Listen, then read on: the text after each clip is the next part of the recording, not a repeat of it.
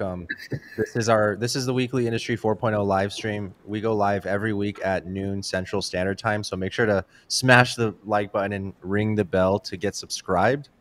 12,300 beautiful people, 93% male, 7% female. Actually, Dan Ryken said we're going to be doing a women in automation channel in Discord. So that's a new initiative. We're trying to increase the percentage of women in automation. That was just a random thought that came into my head. But anyways, it's good to see you guys all here. Thank you, Dan Ryken, for two things. Number one, welcoming me back. And number two, quick shout out. You know, Dan's been doing Dan Ryken, Dan the man, the one who coordinates the Federation study group on every other Saturday morning. He's the one who coordinated that session where Arlen Nipper joined. Dan has been, I don't want to blow up his spot, but he's been working behind the scenes on a very interesting, I think much needed expansion of our community. So, and it's all centered around women in automation. And I think that what he's doing is phenomenal. Actually, you know, I want to take this a couple of minutes to get started. Well, why don't you let everyone know how you're doing? Because, you know, the update last week was that you got ill. We had to reschedule the mentorship call to this Friday. How are you feeling? All right. So last Thursday, I got really sick. Woke up with a nasty cough, medicine head. But the big issue was I was super dizzy. I couldn't stand up. As soon as I sat up, I got vertigo and I couldn't walk. I actually nearly fell through my coffee table right in front of my kids. It was kind of funny. They were I think they were hoping that it would happen, but I was super, super sick. And obviously, you know, I was worried I had COVID. I did not, but I had RSV, which is all the symptoms are pretty much the same. It's a respiratory illness, sinuses, whatever. So I had a fever for a couple of days. I took about 3 days, I think 3 days before I was actually able to like walk around and do work and stuff. So, and it was actually horrible. I only had the fever for about a day, but it was the dizziness, and then I lost my sense of smell on Saturday, and I still don't have it. It's really. But you weren't worried if it was COVID because you're vaccinated. Correct. I didn't think it was COVID to begin with, but it wasn't. I mean, initially I thought, oh my God, maybe I got COVID. I don't know how. It's not like I go anywhere. So, hey Cheryl. But yeah. But anyway, I'm doing way better. I was back in the office yesterday. I'd say I'm 95%. So we'll be doing our mentorship call this Friday. I super appreciate everyone's well wishes and stuff. Let me say this: I got a lot of questions. Some of the questions that I get, I actually. I don't want to say that. I think they're weird because if you ask me this question, I don't think you're weird. But I got a lot. Here are a couple of very, very common questions. Number one, are you vaccinated? Number two, if you are vaccinated, which vaccine did you get? Number three, as a business owner, are you mandating vaccines for your employees and all that kind of stuff? So just real quick, I did answer these questions for everybody, but I'll answer them again. Yes, I am vaccinated. My whole family is vaccinated with the Pfizer vaccine. I've been vaccinated, I think, since April. So if I'm going to get a booster, I'm going to get a booster like in December or whatever.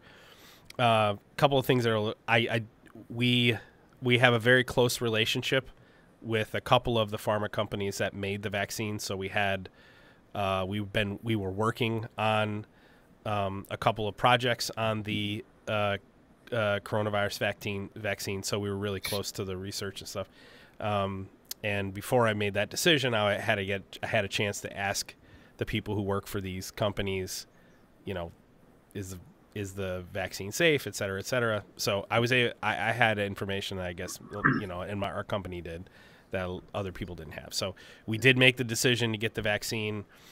Couple of things, I let my kids make the decision themselves, so my wife and I did not decide that our kids would be vaccinated. Our kids made that decision themselves. So our 17-year-old son made that decision, and our older kids, and then my 14-year-old also made the decision once he was allowed to. In terms of our employment, my companies, we are not mandating that people get vaccines. So we are strongly encouraging we're strongly encouraging that our employees go meet with their physicians and get their vaccines, but that's not something we're mandating that our employees do, because that the order doesn't apply to us, and I just think that's something. I don't want to have this turn this into a. I just wanted to answer the specific questions that people. It's like ask me. digital transformation. You can't mandate it and Sure. try to expect it to go from the top down. You've But gotta, let me say this: I strongly encourage that people go get with your physician, and work with your physician to decide whether or not the vaccine is for you and your family. So that's my position. Me and my family are fully vaccinated. I did not get COVID, although I thought I had COVID. I was really sick. I feel much better now. Okay. Thank you. yeah. And thank you everyone who gave well wishes. I by the way, I felt like I never get sick ever. I mean, I was actually trying to think about the last time I was actually sick, like had a cold or the flu or something. It's been years and years and years. I had a really bad eye infection a couple of years ago, maybe 2 years ago. I had a horrible eye infection. I actually couldn't see out of one eye. I don't remember what actually happened. I'll have to ask the team if they remember what it was. But I had like this horrible eye infection. And I couldn't see for a couple of weeks, double vision and all kind of stuff. But other than that, I haven't been sick in years. So yeah, it was crazy. It was crazy when you called me that the other morning. I was like, man, you sound like crap. Yeah. My kids say I still sound a little, but. All right. We'll ask the community: are you vaccinated? Yes, no, or prefer not to share. Do not do that. Okay. Do not do that. I've been trying to come up with like a poll because I don't know. I just want to get to know you guys better, you guys and girls better too. So if you guys have anything you want to share, here's my last thing. The last question I'll answer. I did all those questions I just answered. By the way, they were asked of me. People did ask in the community. Last thing I'll say is this: I think that. Public health should not be politicized. I think, yes, we can disagree on certain things, but I just think it's kind of weird that we've somehow managed in the United States anyway to politicize the public health, which is just, to me, this is absurd. I mean, so yes, Ravel's podcast. So the podcast that I did with Ravel a couple weeks ago, the OPCUA MQTT, is slated to drop tomorrow. I still have to watch back the edit, and then I'll let sponsored by EasyVPN. Yep. So I'm getting rid of sponsorships here right in a second. dropping. All right, real quick. This month's let me go ahead and share my screen. We're only going to be doing questions. I actually got a couple of I think are going to be pretty cool that you guys will dig. All right. Wrong one. Screen 2. Ray-Ban releases the Ray-Ban and Facebook release Ray-Ban stories. Wearable tech. All right. So this month's sponsor is EasyVPN. If you guys don't know EasyVPN, these guys keep talking about the IO Hub. I've been doing a bunch of testing with this. So this right here is their edge device, and then it's got EasyVPN. It's got the VPN itself running on it, but the thing that I'm really testing is the IO Hub, which is running on here. In a nutshell, IO Hub is basically an IoT platform. And I've been testing deploying their various industrial containers using Docker with IO Hub. Pretty dope. Actually, a lot of dope. A lot of sick. Awesome. I actually think this technology, and the folks from Libre, so the folks from Libre who, what are the guys' names? Jeff, Kurt and Jeff. Kurt and Jeff. If what the Libre guys are promising, and I haven't evaluated the technology yet, I still haven't even met. I had one phone call with Kurt. I had a Discord conversation with Jeff in the Discord. If what Smart guys, by the way. Yeah, if what they're promising, they're actually delivering on. There's a couple of issues I have with the whole GraphQL thing. It's phenomenal technology, and I don't want those guys to take that I'm being hypercritical. I'm not. I'm being Socratic about this. If what they're promising is real, coupled with this technology, and in Kubernetes and other container, Kubernetes platform for managing Docker containers. It is in fact like major game changers. Now it's Why? an extension. It's an extension of what we've already been.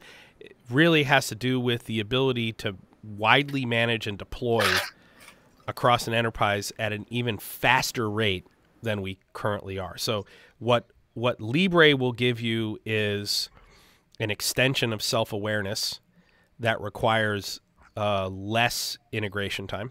So that is, edge-driven self-awareness with less development times, primarily through the knowledge maps. Okay, knowledge graphs. Got it. And what IOHub's going to give you is, what's making IOHub different than the other platforms that are out there. It's really the business model, right? Well, for me as an engineer, it's not the business model. For me, as an engineer, it is how agnostic the industrial containers are. So they're specific to, hey, there's a Siemens container and hey, there's a Rockwell container. But it is the overall approach to developing these Docker containers and the platform itself that makes it a Swiss Army knife for edge IoT implementations. That's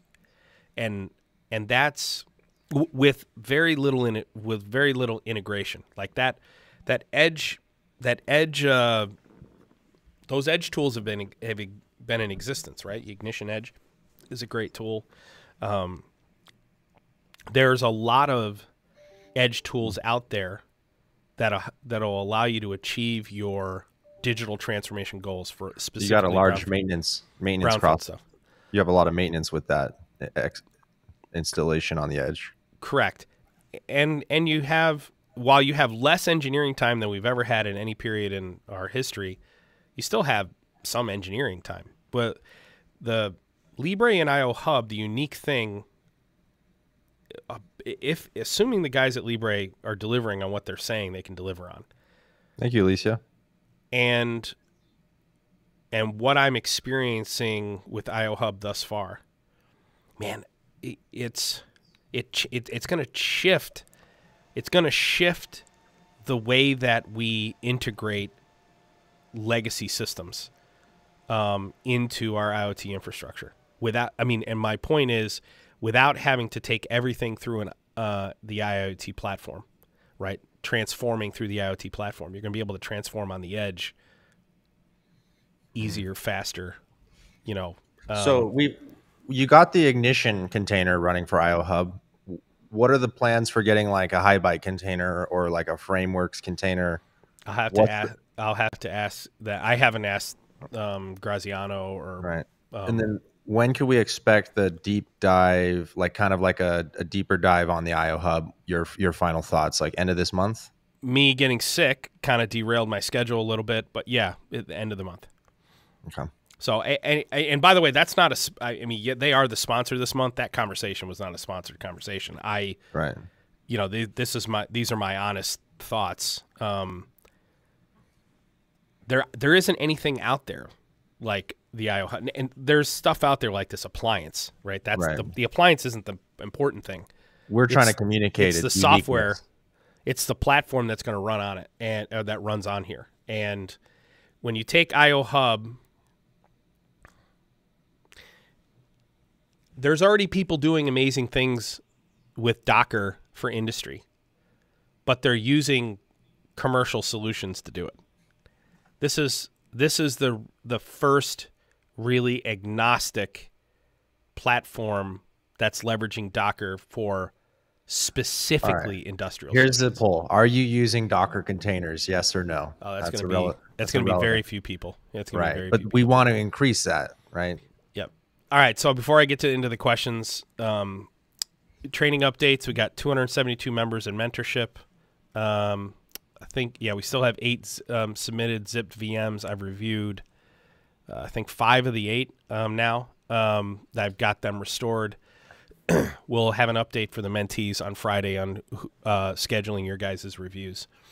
Mastermind, 78 members, Frameworks integration next month, or actually this month, and we're going to be focusing on supply chain integration.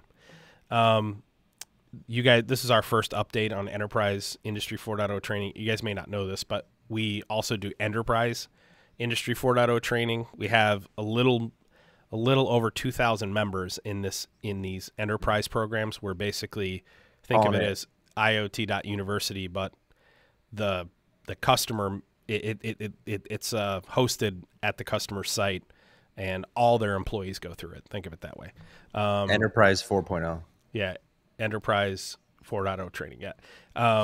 And the big difference between those enterprise training programs and what everyone's doing on IoT.university is there's a non-technical and technical track for the enterprise customers. So like administrative staff, still everybody goes through Industry 4.0 training, but there's a non-technical and a technical track. Couple of announcements. So the Microsoft Ignite conference is in November. If you guys want to attend, Zach will throw the link in the chat. I will almost certainly attend this conference. It's a 2-day fully virtual event. I want to see a couple of their announcements. I won't watch the whole thing though. And then the Ignition Community Conference is next week. I'll probably attend for just a couple of hours, give or take. I know all the announcements, everything that they're going to be announcing next week. So, and I really don't think like the remote conference thing is really that effective. And so I'm going to focus on development, but I'll be on there for a few hours. I'm definitely going to watch the keynote. Strongly encourage you guys, if you want to, expand your minds, maybe attend Microsoft Ignite or Ignition Community Conference next week. All right, let's get to our questions. So some of these came from LinkedIn, and then the rest of them are going to be YouTube questions. Does anybody have any questions?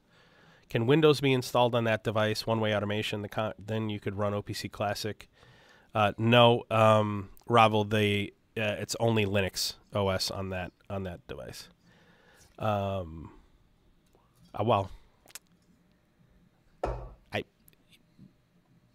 I know that for users, you can only it's only running a Linux operating system. I'm assuming we could probably flash the Windows IoT OS on it if we needed to. Where does emotional intelligence like that come from? Funny, Alicia, with Dan Reichen. All right, here we go. I want to automate a paper plant with SAP. What do you suggest, OPC or MQTT? So the answer to that question is there is a MQTT. All right. Now, the challenge with using MQTT to integrate with SAP is you're going to do that through, is it SAP PCO? I think it is, right? Plant Control Platform, whatever. There are MQTT connectors in SAP. Is it SAP PCO? It's PCO, right? My brain is still cloudy, guys. Sorry. I just got to make sure I get yes, plant connectivity. So I would, if I'm going to integrate with SAP MII, whatever you guys want to call it, I'm going to do it through MQTT, and I'm going to do it through PCO. Unless I am using another middleware that will allow me to publish MQTT payloads into the queue. Good starting question. Mohammed, hello Walker, could you please recommend an MES program that'll work efficiently with a PC with Siemens S7 version 8.1? So the reason we put this question here is we get a lot of these types of questions. Obviously, I can't give you an answer. There isn't enough information in there. But I think what stands out is the fact that he's specifically saying Cymatic, not Cymatic. Okay. Which, by the way, Cymatic, if there's anything that was designed to run as efficiently as possible with S7 V8.1, it would be the Cymatic offering. Okay. So that's the irony here. The irony is I want efficiently, but I don't want what's vertically integrated in the stack. And let me say this. I did last week before I got sick. I just sort of riffed a master class, like an hour and a half long.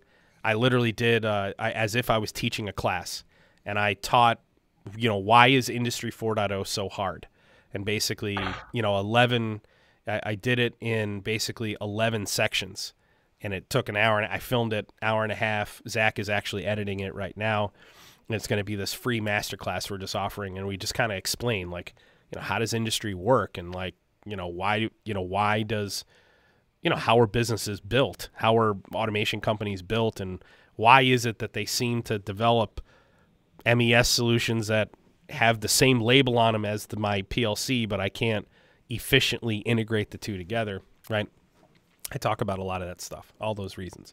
So the reason we highlighted this here is, obviously, there's no easy answer. I can't tell you what MES program is going to work efficiently with Siemens S7 V8.1. What I can say is this: I'm almost always going to start with an IoT platform to integrate with, and I'm not going to try to buy MES off the shelf, because as you'll notice in the videos we shot in the last couple of weeks, MES is not a thing. It's a suite of things.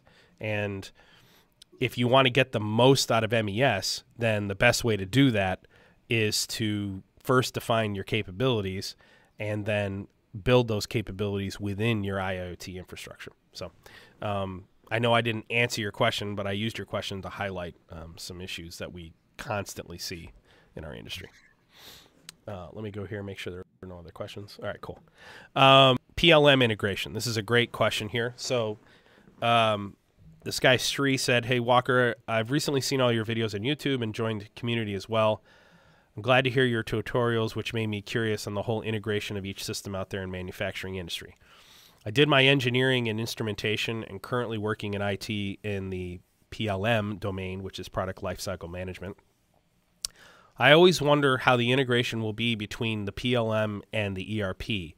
As far as I remember, we majorly worked on data, so the PLM whole point is maintaining data from its design stage to the manufacturing stage by promoting the structure with lifecycle state as per the company standard. So if you find time, can you please explain this so the whole integration part from an IT perspective might get clues as to find out how exactly my work impacts manufacturing. Thanks in advance." All right. This is actually a really good question. It's a very common question. Okay. So in order for me to answer, where does PLM end and ERP begin, and how do they integrate with one another?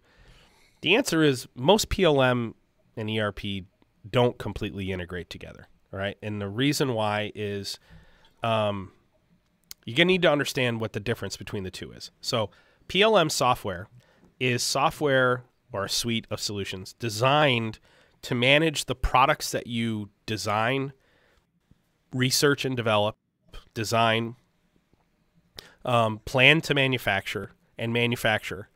PLM software is designed to manage the product itself from beginning to end, including life cycle, which is what can we learn from the manufacturing process of our new product and how can we improve that product. Okay. So you guys may remember we shot a video, the software development life cycle. Product life cycle is very similar to the software development life cycle. Okay. PLM software is all about managing the product end to end. ERP software is really meant to manage supply chain end to end, to manage your financials end to end, the business. And a business is made up of many products. Okay. There are many manufacturers out there who aren't just in the business of manufacturing. So if I'm selling services, I'm not using product lifecycle management software to manage the product that is my service. Okay. So PLM ends at products, things you actually make. Okay. One of the relationship between an interesting relationship between PLM software and ERP, there's overlap between product lifecycle management software and its domain and the ERP's domain, where ERP gets sprawlier and sprawlier. One of the reasons SAP, in my opinion, is really, costs way too much for what you get is because SAP tries to be everything to everyone, much in the same way that OPC UA does as a standard, right? And as such, it's really not good at a whole lot of stuff except for being an ORM, an object relational management software. SAP or ERP and PLM have functional overlaps very much in the same way that ERP and MES have functional overlaps. So you'll see manufacturing execution system is all about managing the manufacturing process, the step, the execution of many products, my schedule, my raw material management, etc. Product lifecycle management cares about things like what is the bill of materials for a specific product, what raw materials are we going to use, what type of tooling are we going to use, all that kind of stuff. PLM is concerned with that, but it's really only concerned with it for a specific product, right? The domain itself is a specific product, right? Whereas manufacturing execution cares about the whole suite of products, okay? The inventory for all products, okay? There is an overlap between manufacturing execution system and ERP, very much in the same way that there is an overlap between PLM and ERP.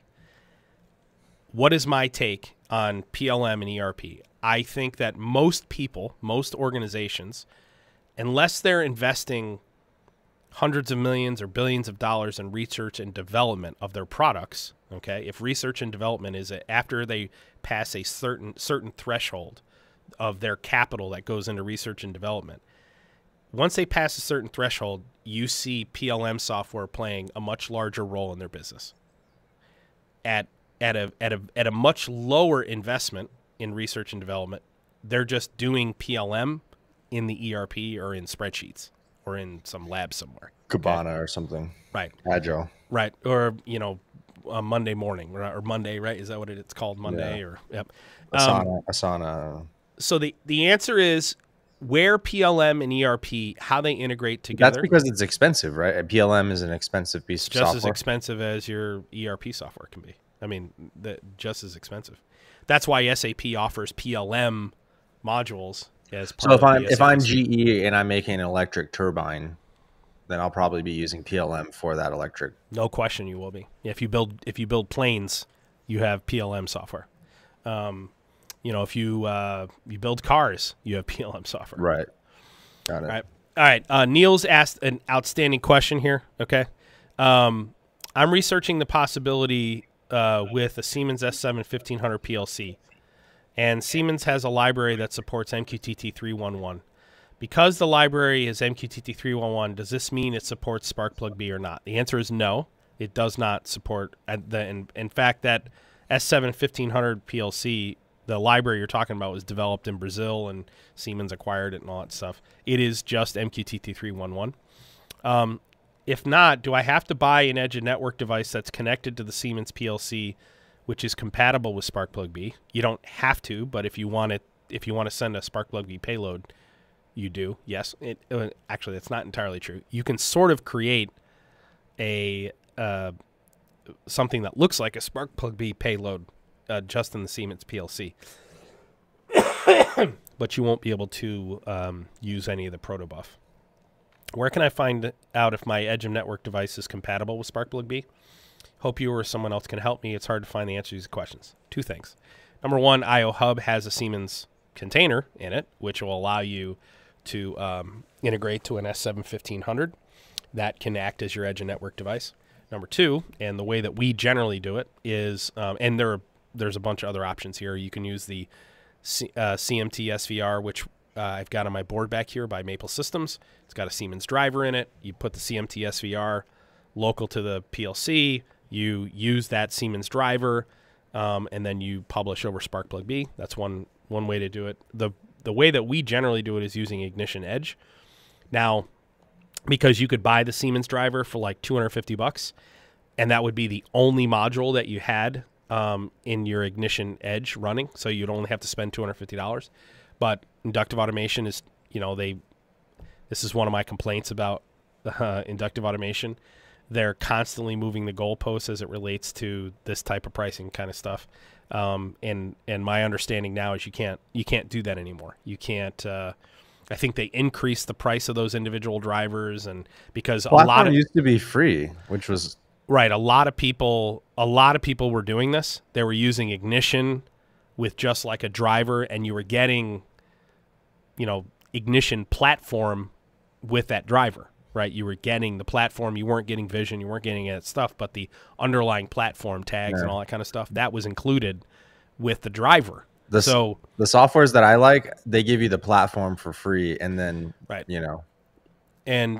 And yes, so to answer your question, yes, 311 doesn't make it Sparkplug compliant. Sparkplug sits on top of 311. The way that we do it, there's a couple different ways. I think I probably still would use the CMT SVR because biggest bang for your buck. I'm getting 300 drivers for, $380, $400, something like that. I think it's less than $400. I'm getting 300 something drivers, Sparkplug support, and it's got HMI, HTML5 HMIs built into it and that kind of stuff. It's got a mobile app, all that kind of thing. So I'm probably going to use the CMT SVR there as my edge device, but I got a whole bunch of choices. It really depends on your architecture. All right, Jeff Robinson. Let me go ahead and zoom in here. I'm actually going to a little bit of development here in a second on the next question, so you guys will walk through Ignition. I'm going to show you how to build something. Jeff Robinson said, if I understand correctly, the Sparkplug namespace is basically independent from the rest of the namespace and can typically only interact with a subset of clients. Further to this, because the Sparkplug spec dictates that the format of the topic structure is governed by the topology of the end of network nodes, it isn't necessarily possible to structure the Sparkplug namespace to align with a plant area line cell factory model. Well, you can, but I understand his point. Also, there isn't a Sparkplug namespace per se. There is a SPB v1.0 root namespace, and I think that's what he's talking about. I don't generally refer to it as a Sparkplug namespace, but I understand what he's saying here. It doesn't necessarily align with plant area line cell factory model. That depends on where your edge of network nodes fall within that topology, but point taken. Especially if you plan to use something like HiByte, where it can be the Sparkplug edge of network node for the whole plant.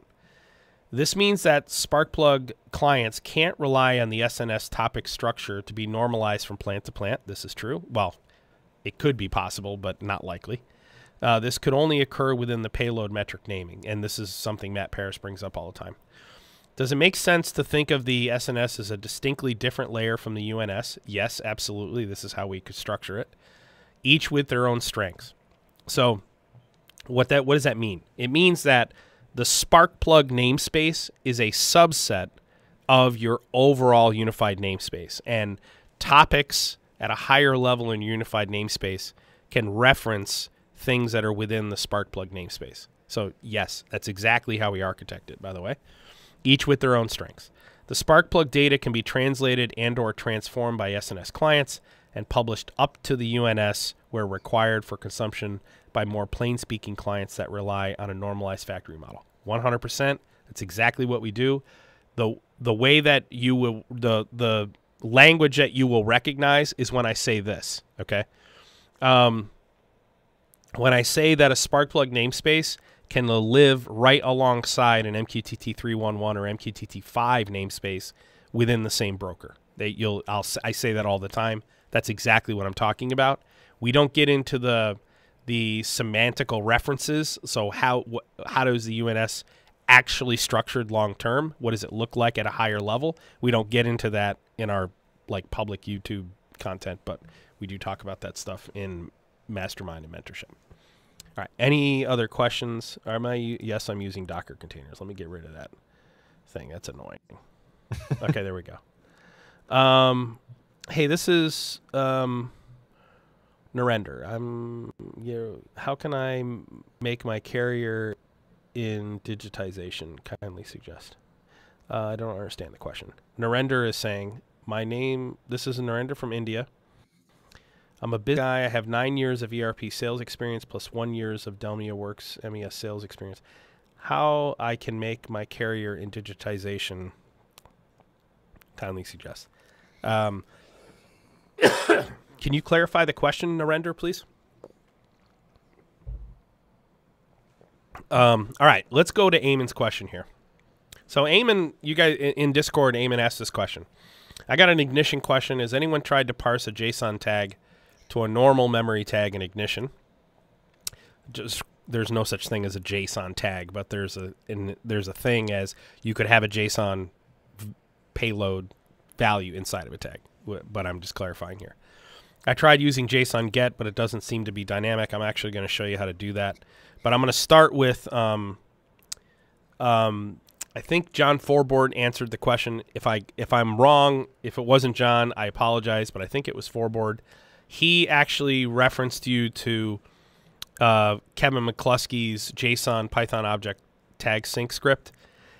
And he said if you want to basically take a tag that's got a JSON payload in it, and you want to take a JSON payload and turn that into tags, here you can do this from Exchange. Okay, this is a little different because it's sort of, I don't want to say it's static, but it's event driven. This is a Python script that can take a JSON payload and turn it into tags inside of Ignition.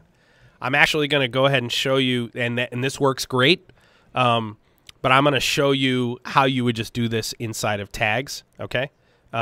Two different ways, both individual tags and then in UDT, okay? You're going to show us that right now? Yeah, can you see my screen? Yeah. Here, the Ignition development. Yes. Gang, is I'm gonna show you exactly how I would do this. So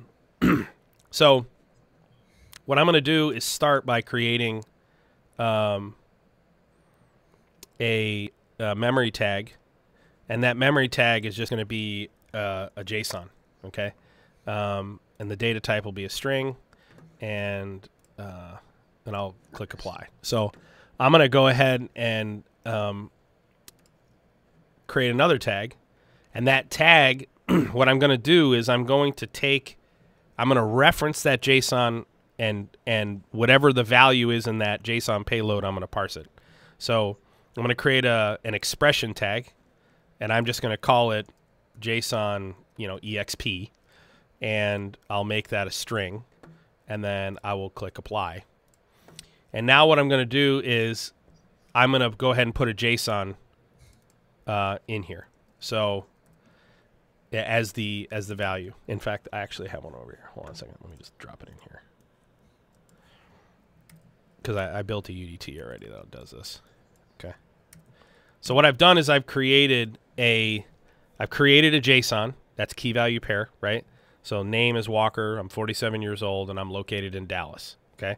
And what I want to do is, what he's saying is can I take a JSON and can I reference that in another tag? And I want to use JSON get to do that. All right. So what I'm going to do is I have this expression tag. And so what I'm going to do is I'm going to write an expression where I'm going to go ahead and retrieve one of these values as the value in that tag. So I'm going to use a try, which I always do. And the first thing I'm going to do a JSON get. And I'm also going to do a JSON encode, or JSON format, I think it is, right? Yeah. So I need to, what I'm going to do is I'm going to format this string as a JSON, okay?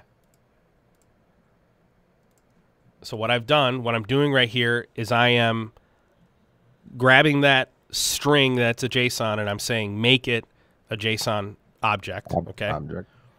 Okay. So I'm formatting that. And then in my get, what I'm going to do is reference the key. Is I'm going to say I want to grab we'll grab name, okay? And then I will close out my get, and then I will say if it doesn't work, put error in there on my try. Okay. Nice. All right. So then I'll commit that. I'll click apply. And if I did it right, it's got Walker in there. Okay. There you go. So now, And if you did it wrong, it would error. correct. And it would error out, or it would say error as the payload. And if I want to change it, if I want to, now you could see that I'm doing this manually, obviously, right? So if I want to see my age, 47, right? This is a way that you can manually do the referencing, okay? Now, the reason I'm doing this, and we don't normally do this type of development stuff, in a live stream because it can be boring. You guys have been asking for more technical stuff, so that's why I'm showing you the technical components. Generally, when we do the technical stuff, nobody watches the videos, and we want to get our message out to as many people as we can. So number one is that's what I did manually, okay? So I can take a JSON, okay, and I can use an expression tag to reference that. I could also put a tag event on here and write it into a memory tag if I wanted to. So every time this changed, I could write it into another memory tag, which was what his original question was. But here's the other way that you could do it, and I've already written this, okay? So I wrote it, I built a UDT that's just JSON parse, okay? And so I have a component that is the JSON. And so what I'm going to do is go ahead and grab my my JSON, and let's go ahead and just change this. Click apply. All right, so what I've got is the JSON, okay?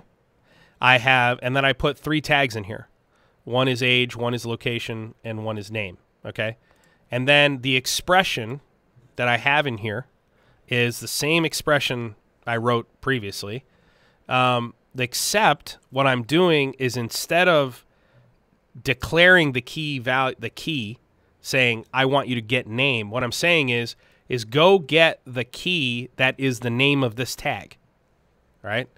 Ooh, self-referencing. Right, so I'm referencing the name of my tag. Okay, so let me show you what that looks like. So if I go back here and I go ahead and create an instance, a data type instance of JSON parse, okay, and I'll just call it JSON parse and click apply. Everything's already previously defined, right? I already put my JSON in there. So the reference, it is saying go get the key age because the name of my tag is age, right?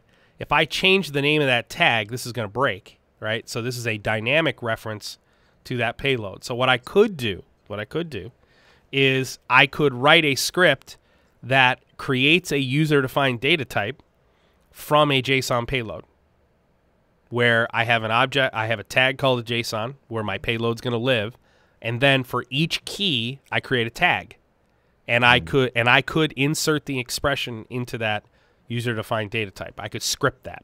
Okay, that would actually be a really cool script to write. Right. What Kevin McCluskey did. So this is me taking it a step further than what Kevin did. What Kevin did is he wrote a script in Python that can take a payload, okay, take a JSON, and it could create a tag for each key. Right, and based on and let's say you put a JSON inside of a JSON so a dictionary inside of a dictionary, right? Inside of a dictionary, for each level of dictionary, you're going to have a level in the hierarchy in your tags, right? And again, I'm getting way more technical than we normally get. So what I would do, indifferent than what Jason did or McCluskey did, is I would dynamically build a data type from that JSON. So I would create a data type and then create an instance for that data type. That's what I would do. Okay. Here's why. Especially if it's multiple publishers of that same payload. Correct. The format would be exactly the same. Format would be the same. The values would be different instances. All right. Let me go over here and see if there's any questions. Hopefully that's not. We didn't lose all our viewers. They're saying, well, so let's see. They're saying, welcome, Alicia. It's good to see you in here. Any question on what I just showed there? Does anybody want me to explain any different? Valuable, not valuable? Are we going to do this in frameworks next month? What's that? Are we going to do this in the frameworks integration next month? Yeah, but you do it differently in frameworks. In frameworks, you use .NET to create assets. Doesn't look day over 32. Yeah, that's the Cherokee in me. Thank you, say two. Any questions on the UDT definition or how to answer, how I answered his question? Is this something we should do in Q&As, or should we stay away from doing technical examples? The other thing is, obviously you guys can see here, if I go in here and change my name, change it to Zach. Zach, how old are you? 29. 29. God, it's crazy. We've been working together forever too. and you'll notice if I go ahead and change the payload, then all the values change. SLC. Excellent. Awesome. All right, guys. So let me go back to our...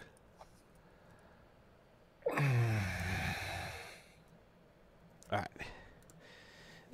All right. Last question. Last question? Rudy. Well, last question I have listed here, and then any questions you guys might have. So Ruedi Fur said, I'd be interested in a video that shows what an MES isn't, and what are the biggest mistakes in implementing or planning an MES? What do you need to avoid? What are the expectations from customers, and do they fit, or should they be addressed somewhere else in the automation stack? All right. This is a great question, okay? I'm going to go ahead and answer it now, but we'll shoot this video. But this is and the reason I'm answering it is because this is an answer that we need to get out there as quickly as humanly possible. So, all right, MES is not ERP, number one, okay? MES is not quality software, all right? MES is not supervisory control and data acquisition. There's I keep getting a lot of comments that are like, hey, Walker, you said that the core four in MES are work order, scheduling, OEE, and downtime. Isn't downtime part of OEE? Well, sort of. A part of downtime is part of OEE. So a component of downtime, that is planned and unplanned downtime minutes, are needed in order for you to be able to calculate OEE. Well, what about reason tracking? But you don't need reason tracking in order to calculate OEE. I don't have to know the reason it was down. I only have to know that it was down. But for me to do downtime tracking, that is to do a Pareto analysis as to what are our reasons we were down, I have to actually track my states. So not just states 0, 1, or 2, but all the reasons why my machine could be down, okay? So a lot of people were saying, hey, I just put a lot of the MES functionality inside of my SCADA system. And that's great. That's awesome. In fact, I wish more people would put machine state as a component of their supervisor control and data acquisition systems, right? But manufacturing execution at its core is the execution of manufacturing all your products, not just running your processes, okay?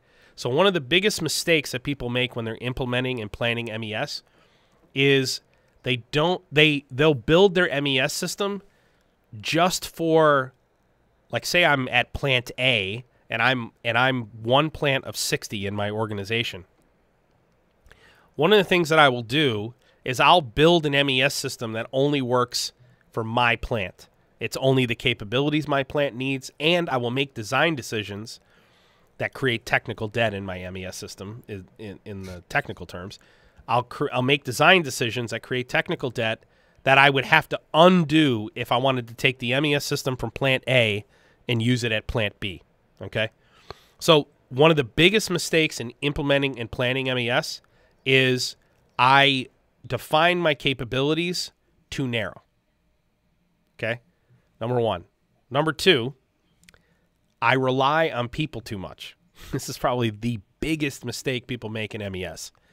They'll develop an MES system that allows human beings to tell you what the state of the machine is, what's the reason this thing got scrapped, what's the reason the machine is down, when did the work order start.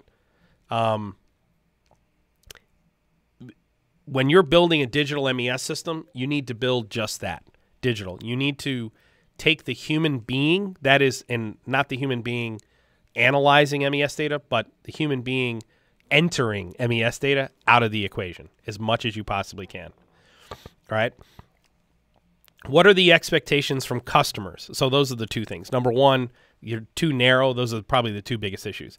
The capabilities are defined too narrowly because I started at plant A and I never considered plants B through Z. Okay. And number two, I rely on human beings too much. Those are the absolute biggest mistakes. If you are relying on human beings to collect data for you, the best case scenario is you're going to get 60% fidelity in your data. 60%. Okay. What are the expectations from customers, and do they fit or should they be addressed somewhere else in the automation stack? All right. The general expectation from a customer when you're giving them MES, especially when they're a non-technical person, is they just generically think that MES is going to solve all their problems. Not they're going to use MES to solve their problems, but that MES is going to magically solve all their issues, right? That if I have an MES system, get me an MES system, that's going to magically somehow create high resolution and high fidelity and great context out of crap data in your machine, okay? So there are a lot of really unrealistic expectations when it comes to MES. So how do you overcome that, okay? You overcome that by focusing on the core four, okay? You focus on work order management. You focus on scheduling of your work orders on your production lines. You focus on calculating OEE accurately and being able to prove empirically that that's an accurate OEE calculation, that this is our actual overall equipment effectiveness number. And if you can do that, I mean, that drives you to make sure that your state is accurate, your counts are accurate, et cetera. And last but not least, effective downtime tracking. If you start there and then scale out, the next thing the next capability is almost always scrap codes. So that is being able to analyze waste at a very, very high resolution. You know, what quantity of our waste was for this defect reason? What quantity of our waste was for that defect reason? What's and more what is expensive? the relation? Hold on. And what's the relationship between this defect code and this product code? When I run product code A, what is the likelihood? What is the distribution of defects that I'm going to see across product code A, and how does it compare to the distribution of defect codes I see when I'm running product code B? Go ahead, Zach. Sorry. Uh-oh. I just forgot what I was going to say. MES. So what's more costly? Waste of product or waste of time and downtime? Or downtime is definitely the companies. I mean, if you're going to be producing waste, you might as well not be producing it all during that time, though. So, but it's accounted in quality. Here's the deal. Most organizations have a good idea how much waste they produce. Not all organizations. There are examples out there of organizations that produce so much waste and they're blind to it. But that's really the exception, not the rule. Most organizations focus on waste to begin with. Okay, that's the first thing they're focusing on. And the way they count it is for every raw material that goes in, every raw material N that goes into this machine, what is the likelihood that a finished good, high quality finished good Y is going to come out on the other side? And that's how they compare it, right? They bake certain types of waste into the process, but what they really care about is if I plan to make a good part, what percentage of the time do I make a good part? Most organizations know that number that already, even if they're not collecting it digitally, they have a good idea. I mean, what are you going to do? Hide the scrap? I mean, somebody's got to pick it up off the floor and throw it in the trash can, right? So most organizations don't learn a whole lot about quantity of scrap when you put in a digital MES system, okay? But when you put in a digital MES system, one of the first things they learn about is the quantity of downtime that they weren't tracking to begin with. And here's why. Before they put a digital MES system in, They know all the major downtime events, okay? And they know the major downtime events for one of two reasons. A, they miss the schedule, right? We're going to ship late, and they trace that back. Oh, we had 2 hours of downtime on this piece of equipment. That's number one. Or number two, they put in an arbitrary number anytime a machine is down for greater than 30 minutes. Send out this email, get on the radio, and it's super high visibility whenever we're down for 30 minutes or more, or 15 minutes or more. But nobody is tracking short downtime. No one is tracking short downtime on paper. And even if they are, the operators are pencil whipping it. So one of the first things that happens when you start collecting downtime information digitally is you get actual downtime distributed over, mean time to repair and mean time between failure. When I'm running, how long do I run before I get my next downtime event? And once I'm down, how long does it take before we start running again? Okay. So the first thing that happens with a digital MES system is you're like, holy fuck, I've got a shit ton of waste in terms of lost runtime. And so you notice companies start focusing on, how do I eliminate all these micro stops, and how do I eliminate downtime? What happens after that, after you capture those gains, is now what I want to do is go and look at, I already knew quantity of scrap, but I didn't know quality of scrap. Okay? So that is, what is the distribution of the reasons why something is a piece of waste? So that is, when I say a part is no good, why is it actually no good? Most organizations don't really know that.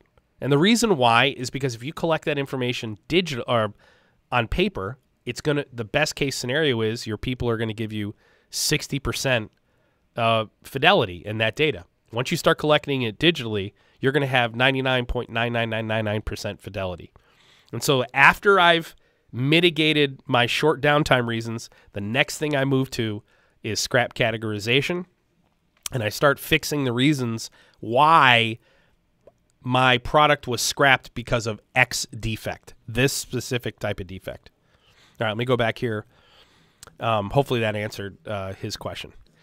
A couple of things that should be, that some people try to do in MES that they shouldn't do in MES, where they should be addressed somewhere else in the automation stack. You shouldn't do quality management in MES, okay? You should have your MES system interface with quality management software, okay? The other thing that you shouldn't do in MES is you shouldn't deploy recipes in MES. You should only track them.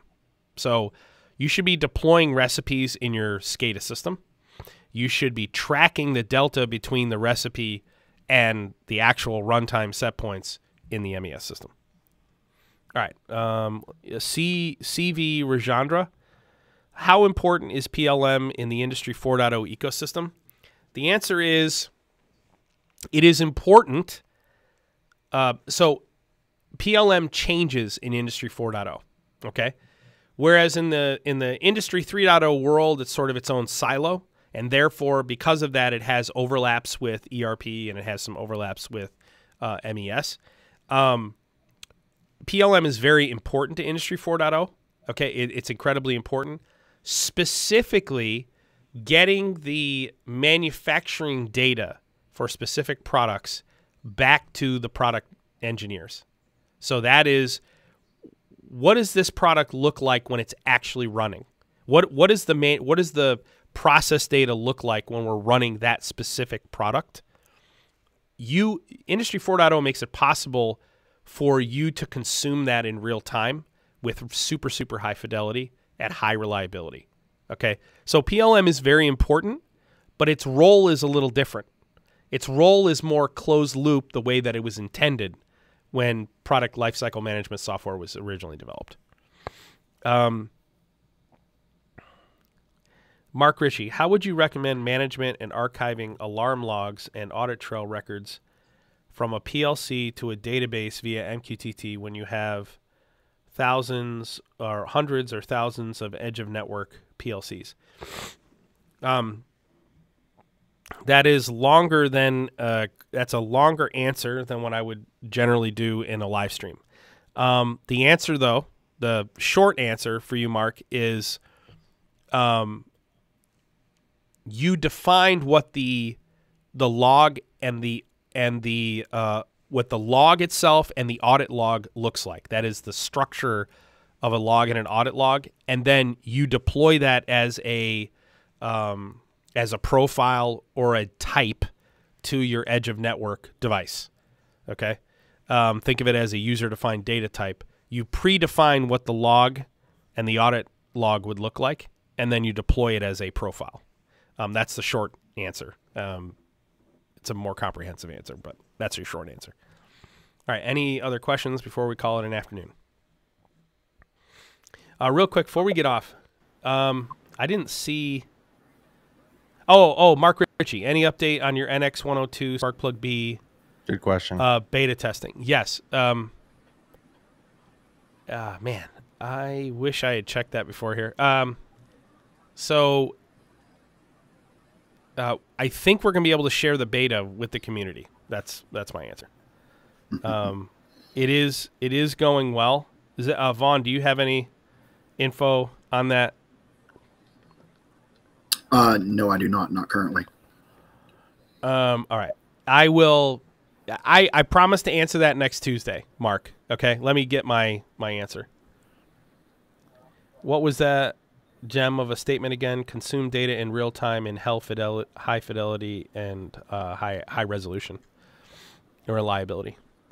Paul Kopkak, that is something we focused on my last job. Downtime events that were high frequency, even though they were 2 to 3 minute intervals, but 55 times in a 10-hour shift. Paul, that puts you guys way ahead. But that is one of the first places everyone starts once they've deployed digital MES. It jumps off the screen at them, by the way. Christian Mayan, OPC-UA is based on MQTT. Why wouldn't you recommend OPC-UA? Because OPC-UA is not based on MQTT. They're not. He's probably thinking about PubSub on the Part 14, but right. OPC-UA does recommend that you use MQTT for the transport layer in PubSub in Part 14. What I would say is, why don't you use OPC-UA data models with the Factory Plus framework? Which is, it's like that. Yeah, let me say this. I do recommend OPC-UA in certain places in the stack. And when we release the podcast, I think it's going to go tomorrow. I still have to watch it back. The podcast with Ravil. You'll see that, Ravil and I actually agree on way more than most people thought in terms of where OPC-UA is appropriate and what MQTT we're strengths gonna are. post the full thing, right? Like, yep, we're gonna do actually there were 2 places in that video where I called out some people by name that we will probably not. Okay. We're not going to include that. Not Ravil, but other people in other organizations, and it's not fair to them to do that. So we'll cut those part where I called out these other people. But got it. I basically said, like, they would never come on this podcast and I'd make them look like idiots, and that's all true, but I can't go pick a fight with every person on the planet. Okay, cool. Hey, real quick before we get off, guys, the piece where I answered the question by going into Ignition and creating the tags, was that helpful? Is that something we should do more of? Is that something we should try and experiment with more? Or should we just stick to the straight answers? Say2 said he liked it.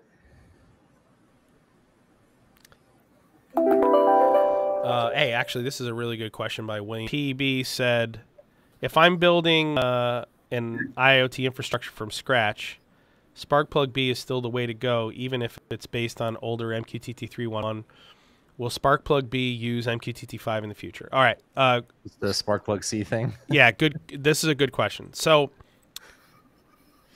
what's really important to note is if you go to Oasis Open and you look at the MQTT5 standard, they are going to tell you that MQTT5 is not backwards compatible with MQTT 311.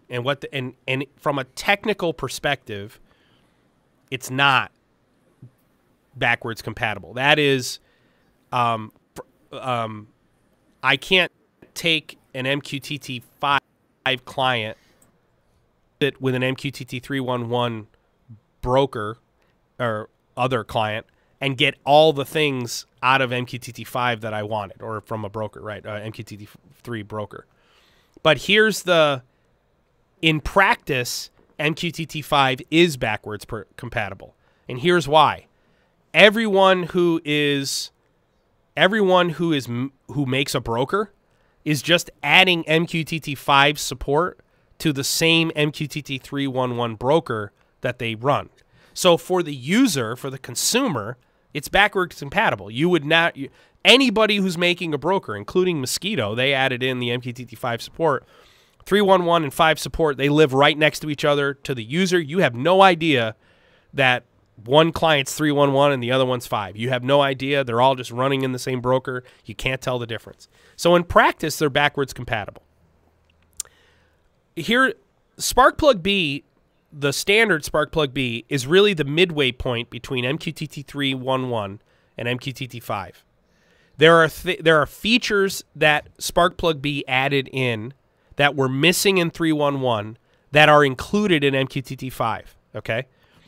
And so in order for Sparkplug B to sit on top of MQTT 5 and get all the benefits of MQTT 5, then you would need a Sparkplug C.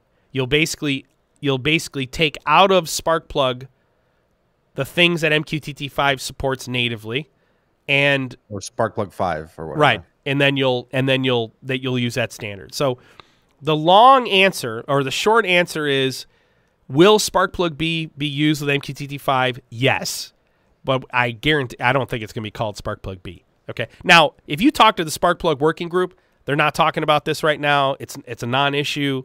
It doesn't matter. It doesn't impact the end user, so no one needs to worry about it. Why? Because if MQTT 5, 311, and Sparkplug B are all supported in the same broker, you don't know the fucking difference. You don't know the difference that B is built on 311 and not 5. The user doesn't know. Okay. That being said, I can already see advantages to be over 5. That's right. There are advantages for Sparkplug to be an implementation of MQTT 5. Really, with the edge of network nodes. Paul, one really good example can carry the rest of the components of each framework component of JSON. Yes. Thanks again. All right. Awesome. Appreciate everyone. Great stream, and we will mentorship. We have our call this Friday, and I'll see you guys on that call. See you guys. See you.